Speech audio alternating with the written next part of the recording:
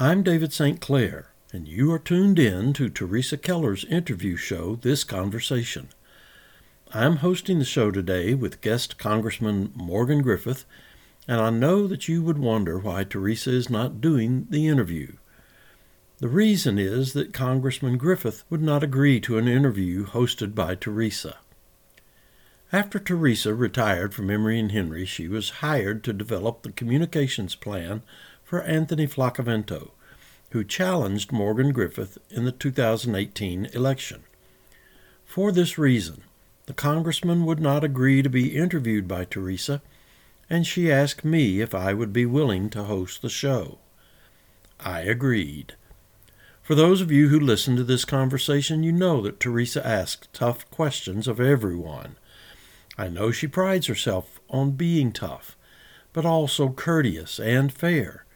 She is, after all, a journalist, having worked as a reporter and having taught reporting at Emory and Henry for a total of nearly 40 years. She has routinely interviewed candidates of both parties for Congress and for many local races. In fact, she has interviewed Morgan Griffith in at least 3 of his political races. These interviews are available through the archive site at wehcfm.com.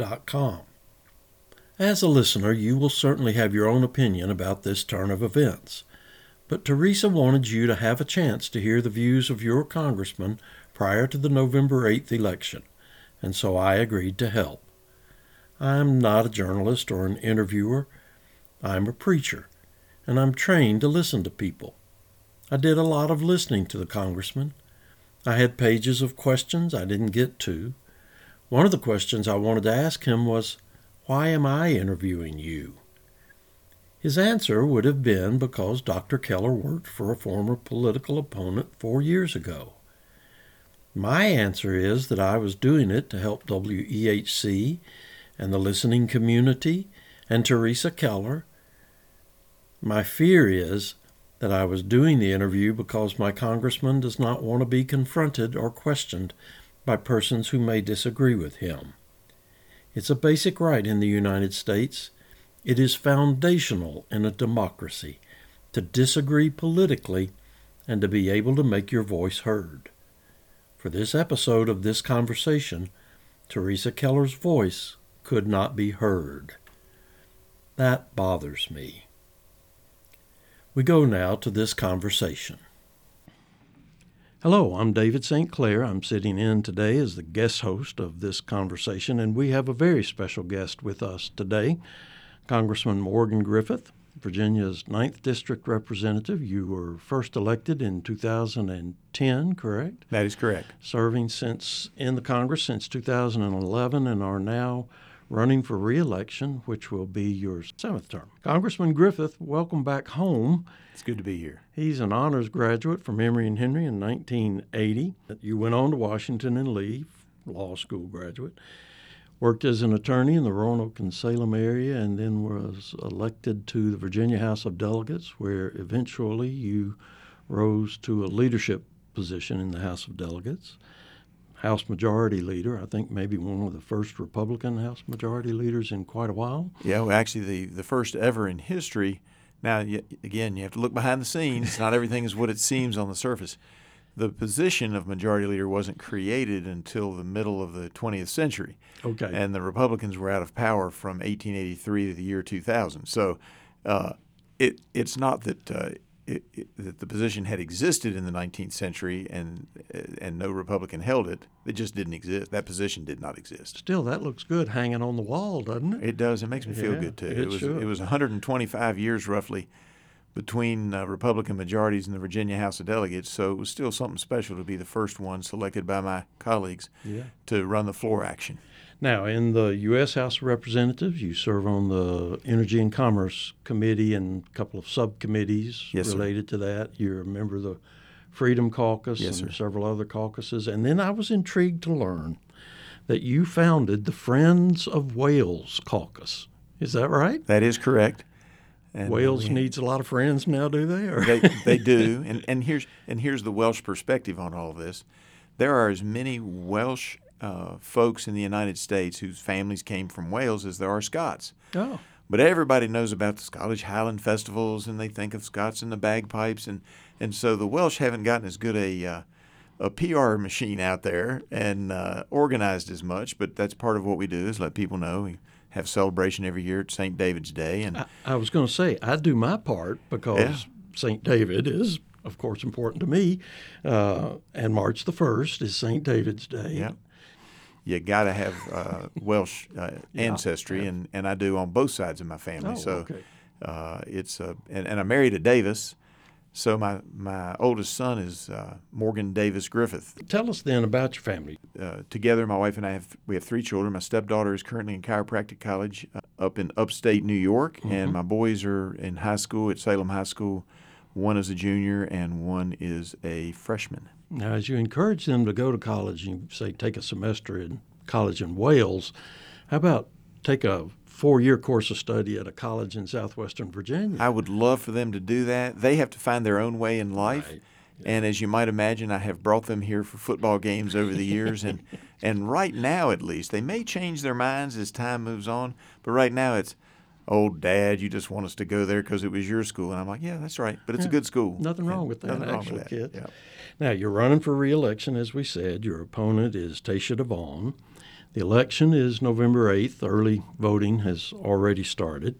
And if reelected, this will be then your 7th consecutive term in office. And we want to take this opportunity to remind everybody to come out and vote on November the 8th. Your vote counts and your vote matters. I'd like to begin this conversation by asking you to help us understand what it is you feel that you have accomplished for southwestern Virginia, and why should people vote for you to return to Congress? Sure. And obviously, I'm a conservative member of Congress. I try to pay attention to all the bills, and sometimes there'll be a vote in there. People go, "Why did he vote for that?" And when you read the bill, you figure it out, or I'll have a reason why it helps Southwest Virginia. Sometimes I'll vote against a bill, and people say, "Well, why'd you vote against that?" Well, you got to read the bills, which I do. Any bill that I'm going to vote in favor of, or think I'm going to vote in favor of, I read it. I'm not going to tell you that I have parsed out every one of, say, a 2,000-page bill, every paragraph, but I have read it all so that I can see what's generally in there and figure it out. And so I've worked hard to represent the district and reflect its philosophical bent in D.C. Likewise, we've done a lot of constituent services. I'd like to continue doing that, helping people with things like Social Security, veterans problems, those types of things. And then I've also tried to work on jobs and trying to reshape our economy, particularly in the coal fields, where I spotted a program in its infancy. It's now called AMLR, and that program converts abandoned mine land into things that can be used for economic purposes. Now, folks may be familiar that we've had a program on restoring abandoned mine land for decades, but that program just said you had to put it back the way it was. This program says we can spend this money and we can actually change it to the abandoned mine land to make it into something for economic purposes. So in Norton, we took down a high wall, and they were able to go forward with a project intersection, which is an industrial park there, and that's already showing some benefits. We cleaned up the old plant, and it was a private-public partnership in Russell County, where they had the old coal processing plant. They took down all the buildings, and there was a huge coal fines pond. That's where it was too small to sell to anybody, so they dumped it into this pond they created over decades and decades. And we had that all cleaned up, and now there's an industrial development site there that's a couple hundred acres. It has rail, it has natural gas, it has water, because these abandoned mine lands are really pretty good because they almost always have electricity because you couldn't operate the mine without it. Sometimes they'll have natural gas. They usually have water that comes to it. So there's a lot of infrastructure already there, but because there's a high wall or there's a coal fines pond, we can't use it. We've converted both of those out of this program. There's others coming. We've done some tourism things like the Pocahontas Exposition Mine, that kind of thing. I want to continue doing that. And then people can argue whether it's right or whether it's wrong, but I now have the seniority that should Republicans get control, I will be the committee chairman on Energy and Commerce over the subcommittee on Oversight and Investigations, which gives me the ability to look at things like broadband, healthcare policy. Everybody knows about energy with Energy and Commerce, but they don't always think about broadband and satellite technology, the internet. And I probably should mention that when I was here, we started a swim team, which was a swimming club. They now, I think, have a swim team again. And you wouldn't think that Energy and Commerce would have this, but we're actually over the U.S. Olympic Committee. And so Michael Phelps came in to testify in front of the Oversight and Investigation Subcommittee about the doping by Russian athletes and how it was affecting the quality and the fairness of the International Olympic movement. And so it's a very interesting subcommittee, and if we get control, I look forward to moving in that direction and investigating a lot of things. I hope we'll be able to get back to some of the things that you touched on, but let's start with economy. What specifically would you propose or do to fight inflation? One, we have to be a little more careful with the spending. There's been some good spending in the last couple of years, but there's been an awful lot of it, and some of it has not been something that I think should have been on the top shelf.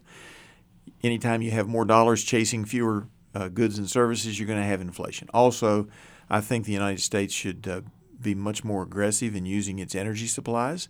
I think we have to be all of the above, and we need to figure out a way to improve our regulations, not to get rid of them, but to figure out ways that we can move things along. And what's interesting is folks on the left are beginning to have some similar thoughts, because while we disagree on where we want to end up, we know that American families, whether they be Democrats, Republicans, independents, or whatever, they need to have their homes powered. They need to have their devices and their heat and air conditioning, etc.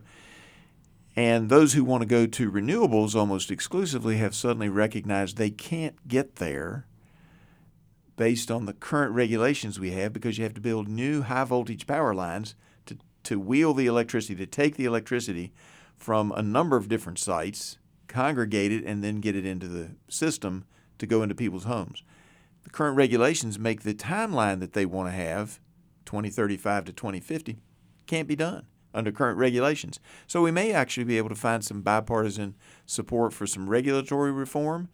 I've worked with Senator Kaine and Senator Warner on some of this. We don't agree completely, of course, but there are areas where we agree, like when they were proposing 2 pipelines for Western Virginia. FERC claims it doesn't have the power to co-locate them, put them in the same area so they could be built simultaneously side by side. Instead, we're going to have 2 different swaths across the western part of the state, cutting down through national forests and stuff. That never made any sense to me, never made any sense to Tim Kaine. So there are areas on regulatory reform where we'll meet some agreement, and there will be some disagreement, of course. You mentioned an all-of-the-above kind of approach. Very recently, you were over in Wise County, I think, and you were at an Ambler site, were you not? I was. And presenting the proposal of establishing a nuclear facility there. Yeah, we're looking at a small modular reactor that will go there. Now, it's going to be the plan is for the facility or the site to be an incubator for lots of different things, but the governor's really determined to make sure that we have the first small modular reactor in the country that is outside of the military. As the Attorney General said when he was there, he lived in the Norfolk area, and he said, we got 15 of them. They're all on ships, and they're small nuclear reactors, and we've used them for years, and they're very safe. What we're trying to do is to maybe go in that direction. They're not the giant things you're used to seeing like 3 Mile Island. They're much smaller. They're actually safer, and we can put safeguards in there. But I'm really excited about that, because that brings back an energy project to the energy region of Virginia. We have natural gas, we have hydro, we have coal in the 9th District, and now looks like we may get some nuclear. Obviously, we have to look at all the plans and make sure that it is safe, but we know from what's been out there for years, some Democrats and a lot of Republicans have advocated that this is a way to go carbon-free and still supply a baseload power for our folks who live in the area. Two of the 3 of those sources of energy that you mentioned, though, are fossil fuel, natural gas and coal, and then nuclear has its own very serious issues, actually. I mean, I know that the Attorney General is comfortable with the nuclear reactors that are on board ships, but the nuclear industry has not been a growing industry. The growing industry has been the renewable resources.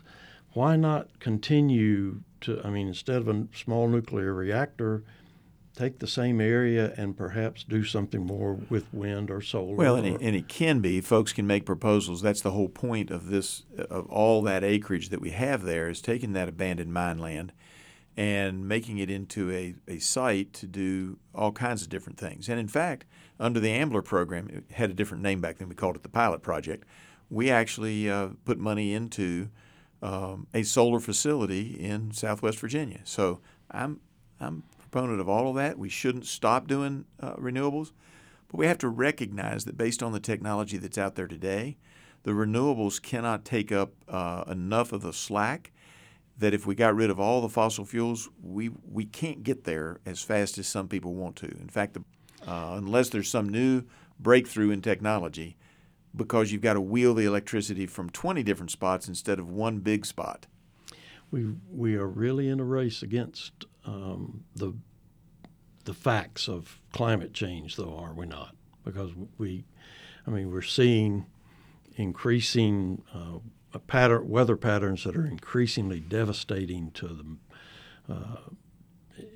the west in terms of droughts and massive wildfires, and then the Midwest and Texas and Florida with floods, rainstorms that are just devastating them, and these are growing faster than the scientists even had predicted. What hope do you see that we can get out in front of this? Well, I think what we have to do is, I do think we have to have all of the above, and I think that we can use, whatever new technologies come along.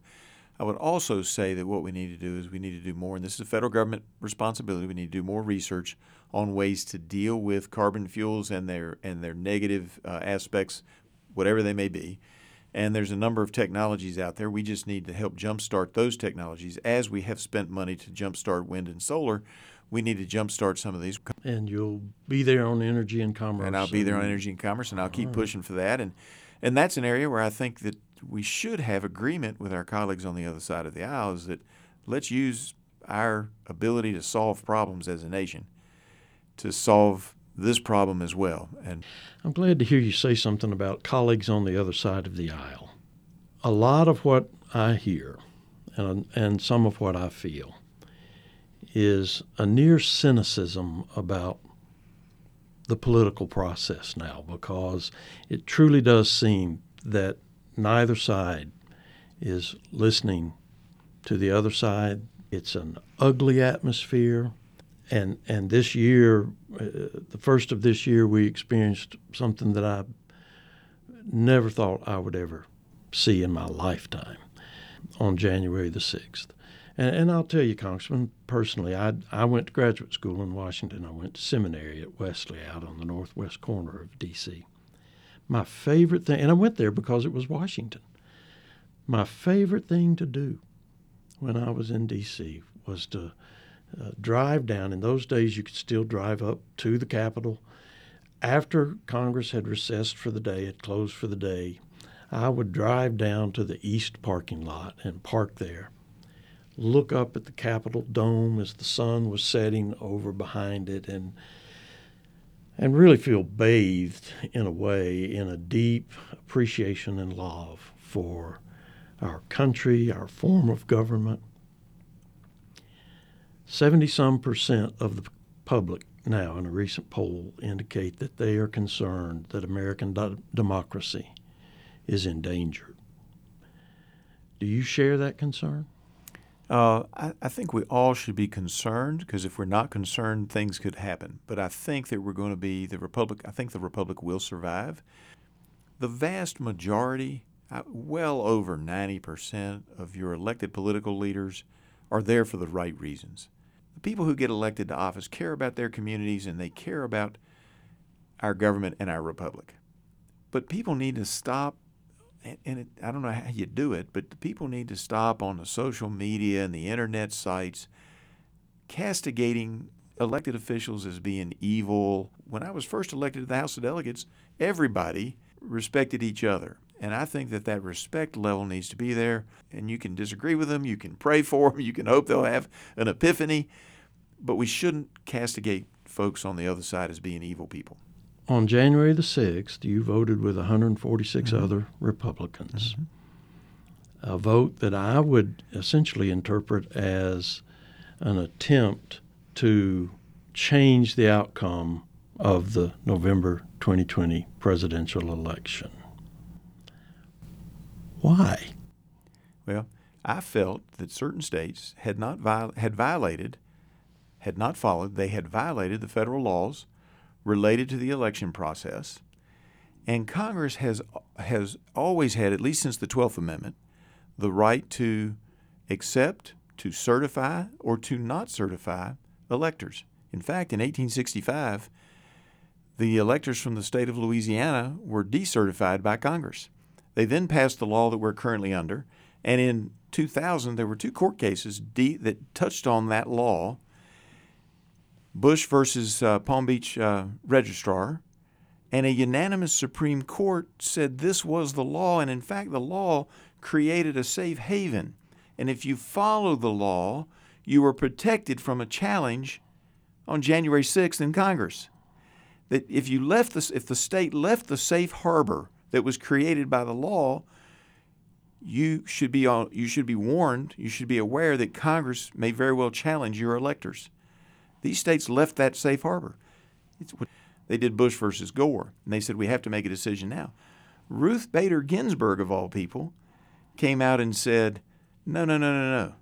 We don't have to make the decision in Florida.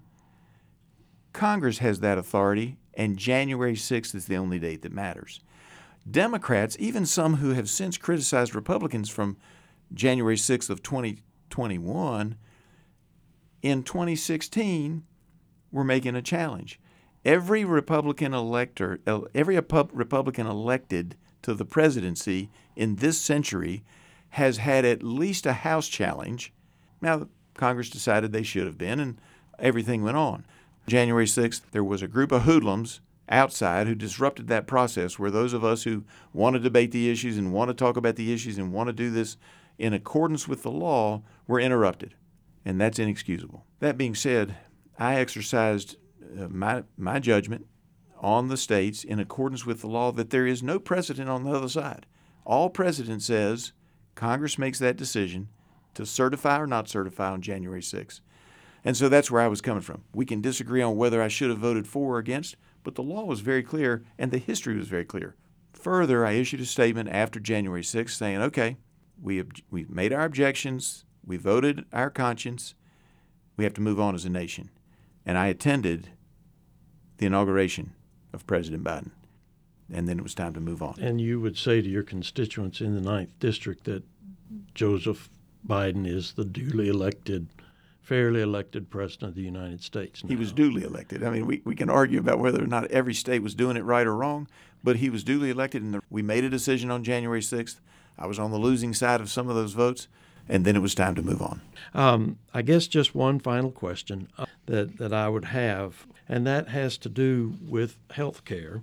You've been critical of the Affordable Care Act, in part because you've indicated medical costs have gone up since its passage. Is that correct? Well, medical insurance for those people who aren't in the exchanges has definitely gone up, and even in the exchanges, it's a lot more expensive than was ever anticipated by those who drafted the bill. I think that would be correct. And it put a greater burden on senior citizens than it did the rest of the population. And yet recently you voted against letting Medicare negotiate for lower drug prices. Yeah. Why? It's unconstitutional. The way it was drafted is unconstitutional. The Democrats drafted it so that it had a 95% penalty, up to a 95% penalty on, if you didn't agree to the government price, they could take 95% of your gross revenues. I raised it in subcommittee because that's what we do. I raised it in subcommittee. As soon as I saw it, I said, this has got to be an unlawful taking. Subsequently, when we first brought this up, and we debated this over 3 years before they finally got something that passed. Subsequently, the Congressional Research Service, which is a body of nonpartisan folks who serve all of the members of Congress, did a report. They came out and said, yeah, it's likely a violation of the takings clause and is also likely to be a violation of the excessive fine clause. They said both of those are likely to be unconstitutional. I'm not against them doing some negotiation, but it's kind of like the old Godfather movies. if you don't accept the offer, I'm going to make you an offer you cannot refuse. That's the position we've put the federal government in. It's going to be struck down as unconstitutional. I don't care which side of the aisle you're on. There were other ways we could have done it. The fines could have been a little bit less so that they weren't confiscatory, and then you might have had something that I could vote for. But even in committee, when we were arguing about it on a standalone, the last time we had it in front of our committee, shortly before it was incorporated into the big bill, I said, anybody on the other side got a precedent that says this is going to meet constitutional muster, because everything that I'm seeing, including the Congressional Research Service, says it's unconstitutional. Crickets. Nobody said a word. We moved on. They voted, and away we went. They ought to listen to some of these folks who are saying these things, because there was a bill that was not of great partisan consequence. Don McEachin, my friend from legislative days, Democrat from Virginia, raised an issue in committee about another bill. I looked at it, and the only thing I was upset about was I hadn't caught it first. He outlawyered me. It was clearly a problem under Virginia law and probably every common law state on the eastern seaboard. Instead of telling us to go fix it in the hallway, which is what we would have done in Virginia, they said, I don't know, let's let staff take a look at it. You got two experienced lawyers in Virginia law with more than 30 years of practice who've actually been out there in the hustings practicing. Let us go fix that problem for you, instead of saying, we're going to let the 32-year-old staffer take a look at it who has no experience. Sorry. So if the Republicans do regain control after this midterm election, and you do become the chair of Energy and Commerce. Energy and Commerce Subcommittee on Oversight, right. You would tell your constituents right now that you will reintroduce a bill that would allow the government to negotiate lower drug prices? I don't know that I'll introduce it, but I certainly would support. I don't have a problem with Medicare being able to negotiate, but it's got to be, more of a level playing field than you're going to accept our price, or we're going to take 95% of your gross receipts. Okay. All right. Our guest today has been Congressman Morgan Griffith, and we have appreciated him dropping by the studio in a busy campaign schedule and giving us his time and sharing his thoughts with us. I'm David St. Clair, guest host this week for This Conversation with Congressman Morgan Griffith. For next week's show, Teresa will be interviewing Tasha Devon, Congressman Griffith's challenger to represent Virginia's 9th Congressional District in the November 8 elections. You can find this interview and others with Morgan Griffith at the WEHC archive and podcast site at WEHCFM.com. And we hope you'll tune in to This Conversation each Wednesday at 6 and Sunday at 2 here on 90.7.